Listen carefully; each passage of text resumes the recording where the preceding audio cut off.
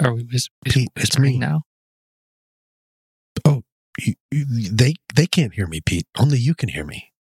Okay. You can hear me okay, right, Pete? I can hear you okay. What are we doing? What is I'm that little voice that lives in your head. Oh, God. You know, that we all sort of have. And when something small sort of goes wrong in your life, I just sort of immediately tell you how terrible you are and how terrible things will be moving forward. What just happened is What's that? You just reprogrammed me a little bit. And now you really are the voice I'm going to hear in my head when something goes wrong. Yeah.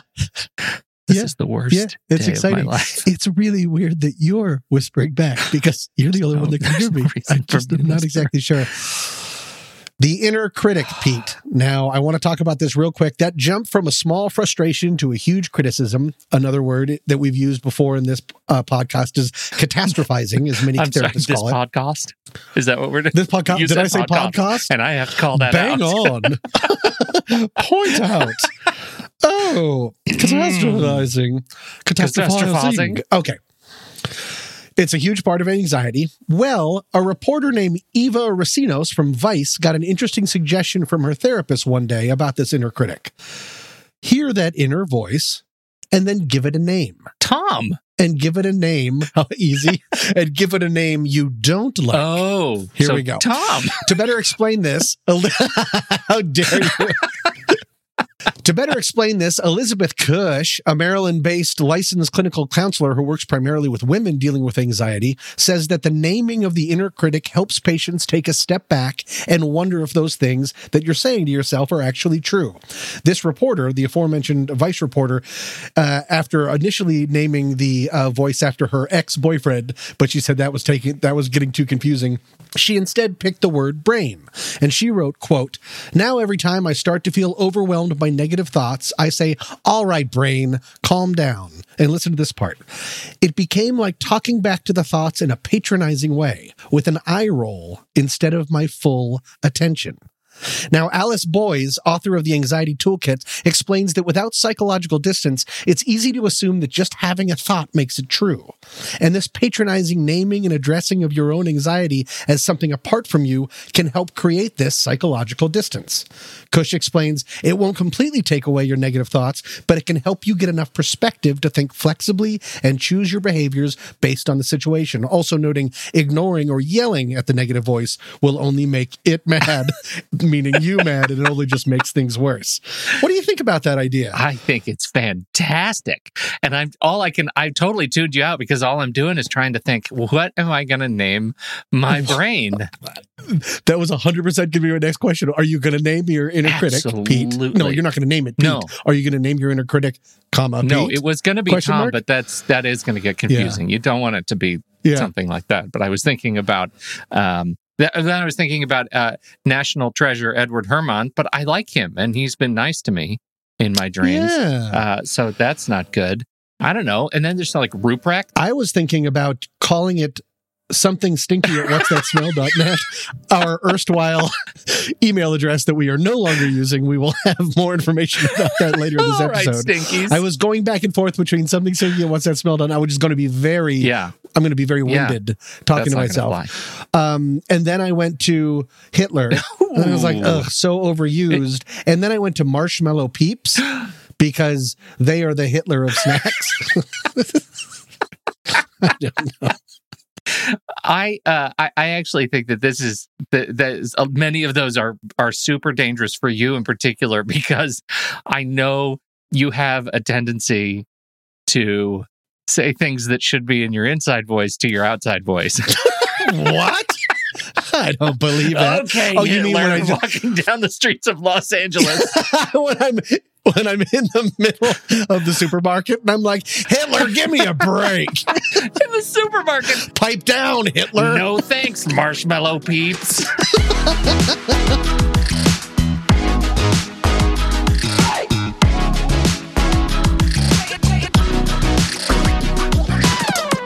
Welcome to What's That Smell, a sometimes funny podcast about humans and their anxieties. I'm Tommy Metz III. And I'm Pete Wright. And every week, we each drag one of our deepest, darkest anxieties into the light to share it, learn about it, and hopefully laugh about it with all of you.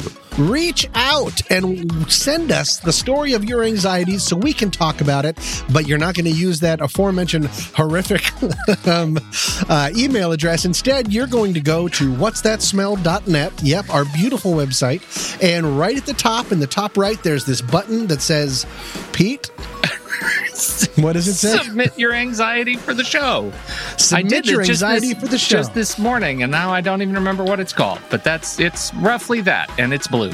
And it's very easy. It's very easy to click a box if you'd rather be anonymous, or if you'd rather us make up a name for you, or you can tell us your name, or you can send us, I don't know, cash. Anyways, tell us your anxiety, and we can discuss it and all learn and laugh about it with all of you. Can I administrative note? Absolutely. So here's the thing that I learned this morning when I was doing all this work is that because of all of the under the hood work that I've been doing on and around the website and domain names, yeah, a lot. And some things got broken. And I didn't know they was broken, Tom. And one of those things was something stinky at whatsthatsmell.net. So any email that you may have tried to send us for the past couple of weeks, we didn't get it. So yeah, that's why we've been doing our own anxieties for a while. Because we're out of them for this season. We used them all up, and we don't have any new ones because I broke it. So please resubmit. And I'll tell you, you go to the website, whatsthatsmell.net, or you can even use something stinky at whatsthatsmell.net if you want to. Just go into your sent items and send it again. It'll get to us. And so I'm sorry about that. I'm real sorry. May your cups runneth over with joy. And with that, I'll go first.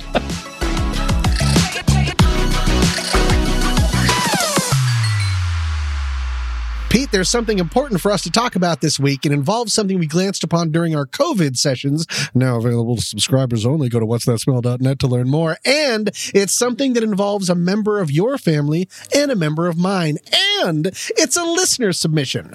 But to make things as convoluted as possible, the listener who brought this up wants you to read it before we talk about it. So right now, check your inbox. This is a listener submission from someone you know very well, but you've never actually met. I now have an extraordinary anxiety. Oh, goodness. He's written me before. Dude, am I supposed to read this out loud? Uh-huh. Hi, Uncle Peter. Woof, woof. Just kidding. Hey, it's me, Puppy Machine Foster. My dad Tommy is asleep after drinking what he calls his night-night juice. And I wanted to say hi to you and hi to your son. I think his name is Gizmo or Gimlet or something. I assume he's talking about your dog, Gimlet. I do too. He doesn't know people. Yeah, I get it. No. Dad Tommy is home all the time, and it's great. But when he leaves, it's even harder. And sometimes I shake a lot for no reason, and I think the squirrels are making fun of me. One morning, my dad went out, and I chewed on the door, and it was funny. And when he got home, he seemed mad, and I have no idea why. Dad Tommy walks to his desk window a lot, and it makes me crazy. What's going on? I feel anxious sometimes. Okay, bye, Foster. Okay. Well, obviously, my dog has learned how to type, and that is why I found my laptop under my bed this morning. So that was from my dog, the aforementioned Puppy Machine Foster. This week's listener submission is pet anxiety during a pandemic. And before I ask you about your pup Gambit, I wanted to clarify some of the things that Foster just wrote about. Okay. I don't have a 9-to-5 job, so COVID hasn't changed Foster's life quite as drastically as other pets, but we're still spending much more time together. And it's been great. But I've been definitely noticing some chinks in the armor. When I was taking my aforementioned sociology course, I'd always take Foster and some of my schoolwork reading outside to the park across the street from my apartment so Foster could be outside and look at stuff. It's more fun than inside. And he really loved it. But invariably, every time he chose one random person each time to lose his mind barking at, straining at his leash, just rage out of like the 5 or 6 different people that would walk by. And on walks, there's always one random dog, different every time, that he loses his mind over. And I worry about his separation anxiety, which has never been great, but he gets super shaky now when he's trying to decide if I'm leaving for part of the day. And if I'm only gone for 40 minutes, he loses his mind with happiness when I come back. Oh, and yes. About 2 weeks ago, I went on a walk like I do almost every day. And when I got back, he'd never done this before. I saw he'd either chewed or clawed the door a bit. And there was paint all over the ground. He's never done that before. Oh, and then did he say that I talked to my desk window? Or walk to my desk window. He's talking about Zoom. I'm on the Zoom desk window. all the time. No, I'm glad you cleared that up. And if you even noticed when we started the live stream before we started this, he immediately jumped off his chair, ran into the other room, ran into this room, grabbed things, came over here, and then finally got on his chair and fell asleep like he normally is. Yeah. Because I think most people believe I had him stuffed a long time ago. He does that every single time. So yeah, I'm worried about what this is doing to him, what this pandemic's, and what will happen when things eventually go back to normal. Spoiler alert, I looked online. I am not alone. But now I would like to check in with you. How's Gambit? Oh, Gambit. He's fine. I mean, I told you, he's a terrible intern. He's not timely on responding to email. He also, see, here's the problem. Gambit, like you describe all of those behaviors that Foster's going through, and that is very similar to Gambit. And also, Gambit, I think, is a racist. And oh, no. That's horrible. He also hates other men with dark beards. Oh, no. The people he chooses to bark at are embarrassingly, not generic white people like me. And it makes me so... Oh, God. It's just horrifying. But that's not a pandemic thing. That you're just talking about in it's general. Just all the time. I'm talking about But it changes. makes the pandemic stuff hard to discern. Do you know what I mean? When he's already crazy. Got it. You don't know. It's just sort of, right. It's in a pandemic or it's Thursday. Yeah, no. So I know that those things, I honestly don't know because there are 4 of us in the house. So there's no time when one of us isn't here. Right. Even if I go on a walk, there's somebody else keeping. Who knows what crazy shenanigans he undertakes when everybody's gone? I have no idea. I don't know how we're going to transition back to this. To a schedule. Well, you bring up an interesting point, and I wanted to share some things that I found across the internet about this. First of all, starting with what's going on. In their puppy and cat brains. I'm not talking about fish because fish, I feel like, always live in a pandemic. Yeah, right. They've been social distancing before social literally distancing in a bubble. Was cool. Yeah. A professor named Zenithson Ning, a professor of animal clinical sciences at University of Tennessee, brought up that the same thing you just did. One possibility that we are noticing strange behavior is because we're at home more, and maybe our pets are super strange when we're gone, and it's always existed. We just never noticed. That's one possibility. Everyone else has some wider thoughts. Pete, last week you talked about empathy in the podcast. There is a thing called emotional contagion. Pets might be internalizing some of the anxious signals that their owners, us, are sending out. We're concerned about our health, our jobs, loved ones, rent payments, all of that. We're broadcasting those feelings, and they are really able to tell that, according to a paper published in January from Fabricio Caballo, an animal cognition researcher of the University of El Salvador. Oops, that the way I said his name immediately became racist. Let's keep moving. Dogs experience higher levels of anxiety when their owners are reeling from stress. A 2019 study in the UK found a similar pattern in cats. When you're stressed out, cats will pick up on it. And actually, cats especially don't handle change or stress well. Other things that are happening with dogs and cats, displacement behaviors. Displacement behaviors are the tics that pets adopt to cope with new stressors. In dogs and cats, these may present as mounting, pacing, vocalizing, scratching, or pattern behaviors like spinning or running from room to room. That's what my dog does every time I'm on Zoom.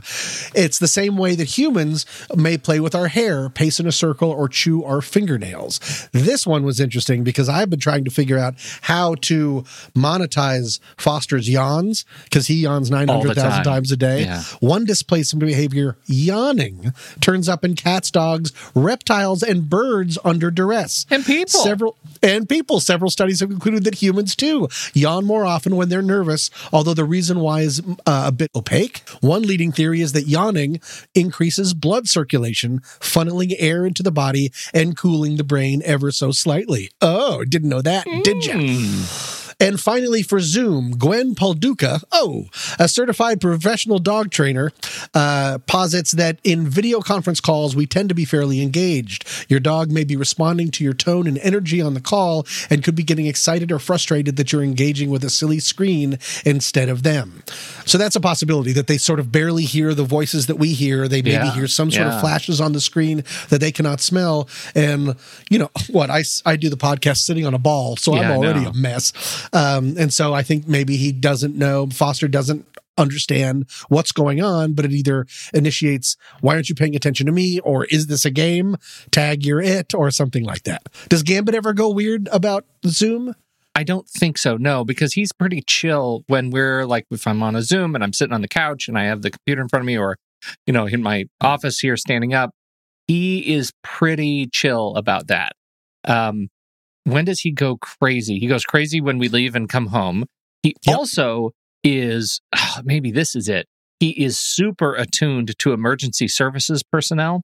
And if he can hear even the faintest siren, he will bay at the sky like a wolf. Because he wants to go help. Yeah, he's calling the troops. He's like a dispatcher, some sort of a canine dispatcher. And he'll just, and we have video of him just going crazy. Really? Crazy. Yeah. And is this a new thing, or is this something he's always done? He's always done it, but he's done it more now. Got it. And it's probably, as horrible as it is, there's maybe more emergencies. There's more emergencies, out and around. That's accurate. So I don't know. I mean, I know that he's under stress. He's also been humping like crazy. Is Foster a humper?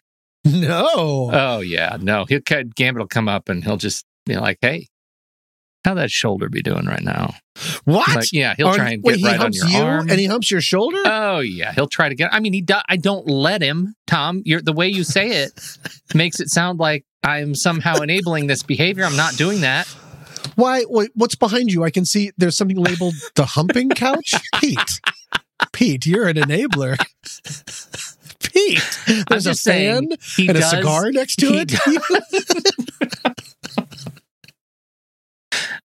I'm just saying that from time to time, when he is stressed out, he likes to relieve the pressure, so to speak, and he'll do that to a person. He when he gets excited, and we do not let that happen. It stops it immediately. But it's one of those like untrainable behaviors. Sure. I say untrainable. I'm sure people are going to write and say, we really haven't tried to train him. And the answer is yes. It's like trying to get a dog to sit. Yeah, I think we kind of know what we're doing. We get it. I'm going to say it's untrainable, and we're just all going to nod and wink and go on about our day.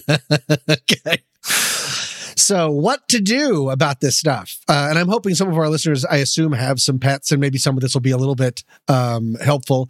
What to do? In general, our pets respond best to calm, patient, and confident attitudes in their human companions. We can best help our pets by maintaining a healthy routine and taking care of our own mental and physical health, because if we're happy, they're happy. That's a big part of it. Now, for separation anxiety, first of all, here's what I found. This term separation anxiety is a bit of misnomer. It's actually frustration. This is a quote, when we get stressed, we become inconsistent in our behavior. When we become inconsistent in our behavior, it becomes harder for our dogs or cats to be able to predict us, Mills says.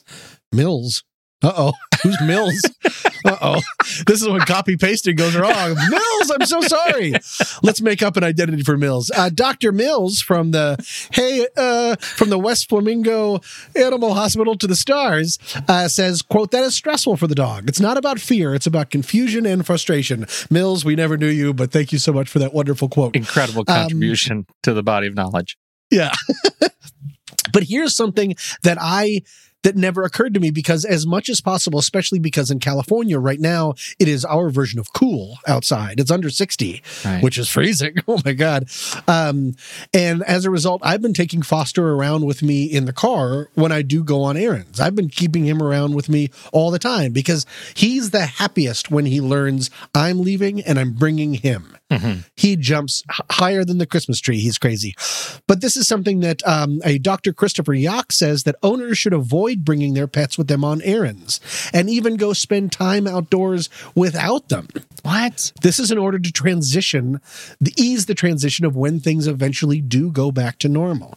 That if we spend all of our time and every time we leave, we're always bringing our dogs just because we can, that when things go back to normal, they're going to hit a brick wall of separation frustration. All right. And that's going to be really tough. Yeah. It sounds like this Dr. Who's a Pants and dogs have forgotten why we have them. Like drug mules. Okay, let me just tell you as an aside, Gambit's a rescue dog, and that is our headcanon for what happened to him before. He was actually from Texas, and he was brought to a foster. But my wife and I both have this story in our heads that he was a drug mule, and that they were, shoving condoms of cocaine where it was, and little saddlebags of makeup to test on other animals. And we have this, that we rescued him from an incredibly terrible life. And so you say drug mule, I say nailed it. Yeah. That's why we rescue dogs. That's why you have like a portion of your day just set aside for humping, because you're trying to help him as best you can. I love having him with me all the time is what I'm saying. Yeah. Like, he's great. And I get it. Driving around with him is awesome. Like, that's one of the reasons we got a companion like this, because he's so flexible. I get it, but Dr. Yak says that you might be setting up for but I mean, you and I are in different positions. We don't have out of the house 9 to 5. So I think we're okay. Oh, we're okay. For other good.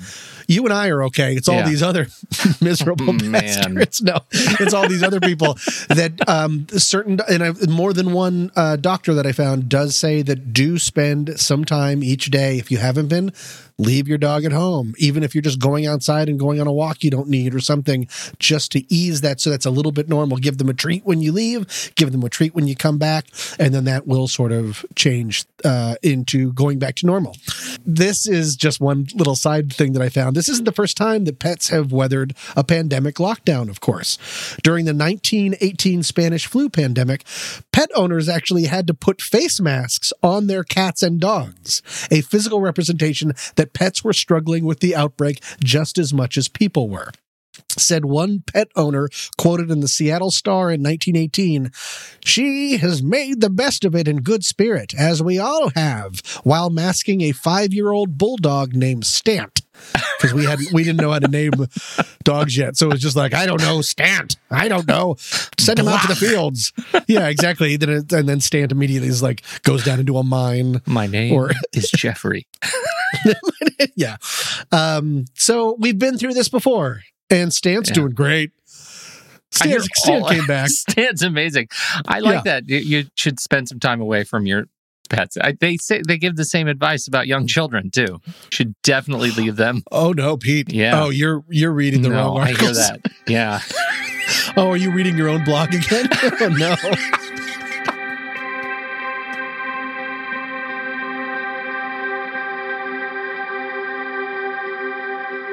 Alf and Dag Lundvik are the Swedish father and son team behind Fagerdala World Foams. They make polyurethane materials for mattresses and cushions and have been doing it since the early 60s.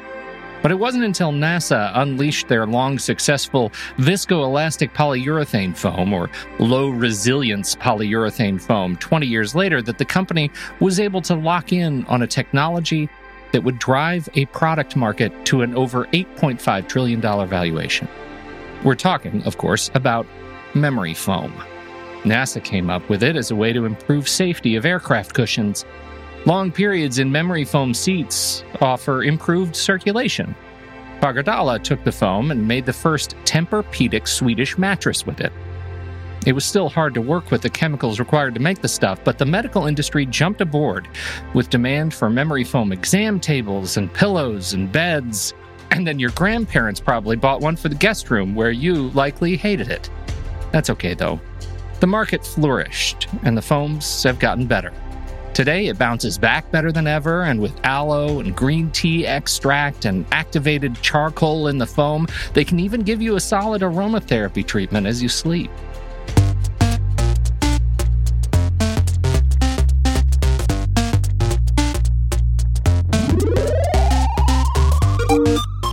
That might be your experience when you choose to support the show by becoming a Panic Pal. Like the astronauts of old, podcasts need that carefully crafted viscoelastic monetary support to be successful. When you become a Panic Pal, you know your support is going to our ragtag team of podcasters to ensure hosting and production is uninterrupted for Season 5. No pesky repeating fees here, though. For a one-time contribution of $35, you're supporting this 12-episode season of What's That Smell? Anxiety goodness. Plus, we'll send you a sticker. Visit whatsthatsmell.net and become a Panic Pal today. Tom, I watched the most amazing video last night that has completely changed the conversation I wanted to have with you today. Oh, boy. Okay. Tell me. All right. Well, it starts like this. Sports, sports, sports. Tom, knowing the athlete you are today, I imagine you, like me, were always picked first for playground games. Is that true? Do you remember? Never. Let's talk about that a little bit, just for a minute. Like, what's your sense memory? If we were doing a visualizing experience, it would be you kind of walking me through what it's like to go out for recess, say 4th grade, 5th grade, and figure out what you're going to do with the playground games. Well, a lot of it also came up during gym. Yeah. Too. I would just always know that I would be like the last person picked. If I was trying to be in a thing. And it would always, and then depending on the niceness of the kid, they'd either be like, all right, I'll take Tom. Yeah. Or they'd say something like, oh, good, I get Tom. And I'd be like, we both know that you don't mean that. Yeah. And this actually can go, this has followed me throughout my life. Friend of the show, Nicole and Jason Small, during their wedding, at one point before the wedding, not during their wedding weekend. So I would have been, what? Is that how they got married? They picked 35. Each other last on a dodgeball team? No, but we were all staying at a big hotel with a really big lawn, and all of the wedding guests and stuff, because we were all friends, played a huge game of kickball. Just for fun, as an activity for one of the days. And friend of the show, Thomas T. Threats, at one point went up to there were some legitimate children on the other team, Jason's son, Darnell's son, and he went up to them. I was in the far right field, and he kept telling them, kick it towards him, pointing at me. Because they knew that the chance that I would have in catching it or throwing it back was so sad. God. He was opposite Babe Ruthing. He was telling them, call your kick fail. It towards him. And I was like, I'm in my 30s. All right. Does that help answer your question? Sorry, I went on a little bit of a tangent. Oh, no, that's exactly the kind of meat that we need for the grist for the mill today, Tom. I'm with you. I was never one of those. Never for dodgeball or kickball or basketball or kick the can or anything. Mm-hmm. And so, we did have a rousing continuous game of railroad tie tag on the playground. Not familiar. Well, it's tag, but you can't step off the railroad tie. It's like a combination of the floor is lava and tag, because we had a bunch of railroad ties. It was like isolating everything. There were railroad ties, and you could walk around them, and then inside the railroad ties was like sand, and then a slide, and then sand, and then Why are there railroad ties in your playground? Oh, it's just they were everywhere. But I'm from what? I am actually surprised, you being a Coloradan as well, that you didn't have a boatload of railroad ties everywhere. Ties. What's a railroad tie? What? The railroad ties. So there are the rails on a railroad. Stop just saying railroad ties. I'm going to just say it again until you get it. There are the rails that the train sits on, and underneath the rails... The little boards? The boards, yeah, but they don't call them little boards. Guess what they're called? Context clues, railroad ties. Why are they I don't... Okay, go on. So they're thick. They're like a foot square, right? These giant, and they last forever. They're super, like, poison sealed and oiled up, and so they stack and then nail them in, and then they become like raised beds for playground equipment and sidewalks and things. Yeah, and Colorado Springs is just their cup runneth over. Speaking of, with railroad ties, just all railroad ties all the time. Is that your anxiety this week? Is the amount of railroad ties? It's railroad ties. No, guys, this has been such a sidetrack. I don't even remember what my anxiety is. So the thing about tag is that it was the only thing that I felt like I could, even just if I started not it, I could kind of hold my own. I could hide. I could stay out of the way. Not it. Okay. Yeah. As long as I was an evader or someone to evade, then I was okay. And once I'm it, that's like being called last at dodgeball, right? Once you're it and you're not very fast and not terribly coordinated, because you're just going to be you're just it forever. You come in from recess with a big white beard. Yeah. No, it's totally it. I looked like this. So this is the video I watched last night.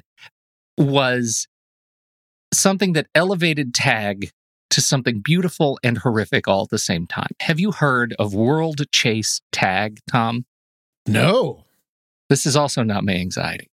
Okay. Christian DeVoe and Damien DeVoe are brothers, and they played a lot of tag when they were young in their backyard garden in Windsor, UK. And they played so much tag, and they elevated their backyard tag game to the point that it became sponsored by CBS Sports Network. That's right. Really? Professional tag. Cool. Professional tag. And it takes place in an arena with all kinds of playground obstacles. And it's one-on-one. There is a chaser and an evader. I have seen this, and they're like parkouring like through a bunch of pipes and going over things. And I have seen that. It's amazing. And you said it, right? Parkour athletes are the athletes that like leveled up parkour by making it tag. And this was the thing that I thought was so fascinating. They, one of the athletes said, like when we're training for parkour, you get the YouTube videos and things, and those like people don't know. Those take days to figure out and practice and test. Like there is nothing that isn't rehearsed, test, practiced, failed a million times before you get it right. Right? Yep. No doubt. Parkour. This is improvisational parkour. That's what this is, because there are no planned routes, right? You just train the skills and hope they come to you when you need them.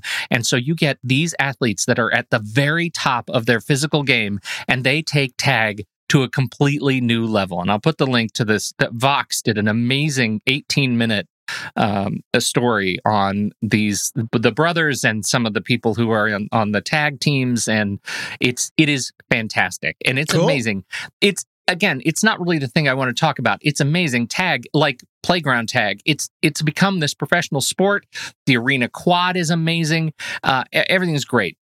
It fills me with anxiety that I realize has been hanging around since we last talked about your return to pandemic normal anxiety 2 weeks ago. Okay. Right? It takes me back to the neighborhood and then the suburbs and hoping that I would be picked by the Marzavis kids or the weird kids who lived across the street from my house who snorted Jell-O because they were jealous of their parents' cocaine. That's real. Everybody knew it. And it turns out that this frustration and this pain, this social rejection, it might have actually been good for me. I want to talk about what has happened in our lives as a result of the absence of play. Oh, I know, right? Absence of play. Twisty. Okay. Yeah. And I think it's important that we start with the stories of us as kids, right? Even though it's not related to, neither of us are professional athletes, but those play. I wouldn't call myself just a dabbler. That's when we're doing, even when we're having a crappy day on the playground, we're learning some really important lessons. According to the article of American Journal of Play, which is totally a thing at journalofplay.org, it is the first peer-reviewed journal dedicated to the study of play. Is that who publishes Highlights magazine? I don't believe so, but that would be great. Yeah, what a punchline. Okay. The research has come to the conclusion that our early playtime, the good and the bad, is critical for our emotional and social development. They describe the kind of unstructured, quote, unstructured, freely chosen play as a testing ground for life. It provides critical life experiences without which young children cannot develop into confident and competent adults like you. The article is talking about this like halcyon call for revisiting how we handle play in schools because we're losing childhood playtime, right? Childhood free time. We are? You mean in general or because of the pandemic? No, in general. In general. Oh, no. It'll all come back around. In general, researchers found that compared to 1981, children in 1997, they did this long study, and I've only just now gotten to the data, apparently. In 1997, spent less time in play and had less free time. They had 18% more time in school, 145% more time doing schoolwork, and 168% more time shopping with their parents. Researchers found that including computer play, children in 97 spent only about 11 hours per week at play. And when asked to compare their own memories of play as children, mothers specifically responded that they restrict their own children's playtime more than they had as kids because, and now we're going to play Family Feud, what do you think the number one reason mothers restrict their child's unrestricted playtime outside is, Tom? Spite. No. It's not spite? It's not spite. Oh, okay. You want another one? Stranger danger? Stranger danger. Number one, child predators. Ugh. Yeah, child predators. Number two, road traffic. And number three, bullies. Oh. Those are the top three reasons that mothers, when interviewed about why they don't let their children play outside alone, will actually that they don't do it. And that's one of the things that they said is different from when they were the kids themselves. Like, that's one of the things they brought out of their free-ranging childhood was, don't let my children play outside alone. I don't like it. I don't know about you, but my neighborhood growing up was just like, it was all playtime. It was all go outside and do things that were crazy and swing on ropes. And so many child predators. God, the child predators. My journal at home is just like... it was always just child predators and railroad ties. Yep. As far as the eye can see. So this is a call to like bring recess back, to like give kids more of an opportunity to play. Cut to, Tom, pandemic. Mm-hmm. So as I mentioned a few weeks ago, you talked about the fear of not being able to return to work because you're a COVID shut-in that sings to his robot dog with impunity. I think that's how it went. All of that is a legend. I can neither confirm nor deny any of those things. It's funny. It turns out you might have been onto something with that. Oh. So when you look at the things that play does for kids, you can actually transpose exactly what play does for adults and where we are suffering thanks to it, right? Okay. Play gives you a chance to find and develop a connection to your own self-identified and self-guided interests. Right? When you're outside playing, when you're playing with others, it's unstructured. It's unstructured. You develop your own interest. Two, play allows you to learn how to make decisions and solve problems and exert self-control and learn where there are rules to be followed and where there are, places where you can forge your own path. So, right, all of those things, good for kids, good for people. With play, you learn to handle your emotions in what is largely a safer environment, including anger and fear, right? Things that you were scared of when you're doing it outside, when you're doing it with a group of your peers, even when you're disappointed and sad, you're learning how to process in a way that... Because the stakes are lower. Yeah. It's still just play. Right. I get it. Okay. Play helps you make friends and learn to get along with each other as equals, as peers, right? This is one of the great challenges we're dealing with right now. And one of the questions that you brought up last week, all of these things, will I remember how to do them? Right. When I get back to work? Because I don't have any consistent experience. And unlike memory foam, I'm feeling less resilient than I've ever felt. Nice tie-in. Most importantly, say researchers, play is a source of happiness. And I don't know how many people you talk to when you're zooming around, but I don't know a lot of people who say they're genuinely happy now. During the pandemic? When compared to, let's say, a year ago. Sure. Research says not only have we taken away the joy of play, we've replaced it with stress around almost every corner. Yay! Yeah. So now That's we've been the out of our playground, right. Now we've been out of our offices, away from our friends and colleagues so long that returning to work is becoming one of those stresses, right? Even in an office building, you can still be picked last on a team. Even in an office building, you can still lose connection to your own interests. You still have to handle your emotions, including anger and fear. You still have to make friends and get along with each other, and you still have to find a source of happiness. So they've outlined kind of where work stress, like return to work stress, is coming from, and the number one is I'm not up to speed.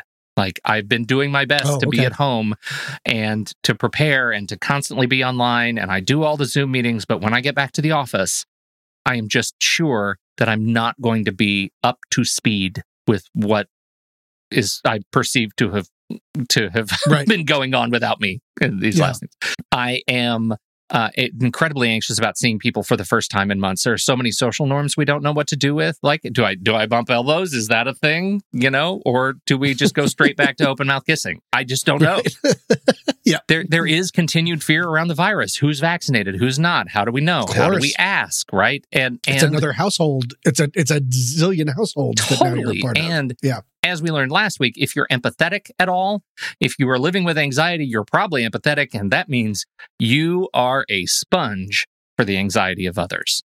And so guidance is talk about it. Talk openly about the concerns. Discuss safety precautions at length. Understand what your organization is doing to keep you safe. But number one, most of all, get back out there. If you've checked all the health and safety boxes, and all you're left with is the social anxiety stuff, go back to work. Get back to work and know that everybody is struggling with the same thing that you are. Everybody is worried about not being up to speed because they've all been doing the same thing you've been doing, right? They've all been doing these things. And so the number one thing you can do is get back up on that railroad tie and play that game of tag. Is everyone as worried as I am of walking outside and stepping on your own hair and falling over because they haven't gotten a dumb haircut since March? Because I'm terrified, like the wind's going to blow it into the wheels of a truck. And I'll be like, oh no! And I'll just fly away. Totally, there's precedent. I hear that's how Danny Bonaducci ate it. Oh no! That's not true. Danny Bonaducci's fine. I don't know who that is.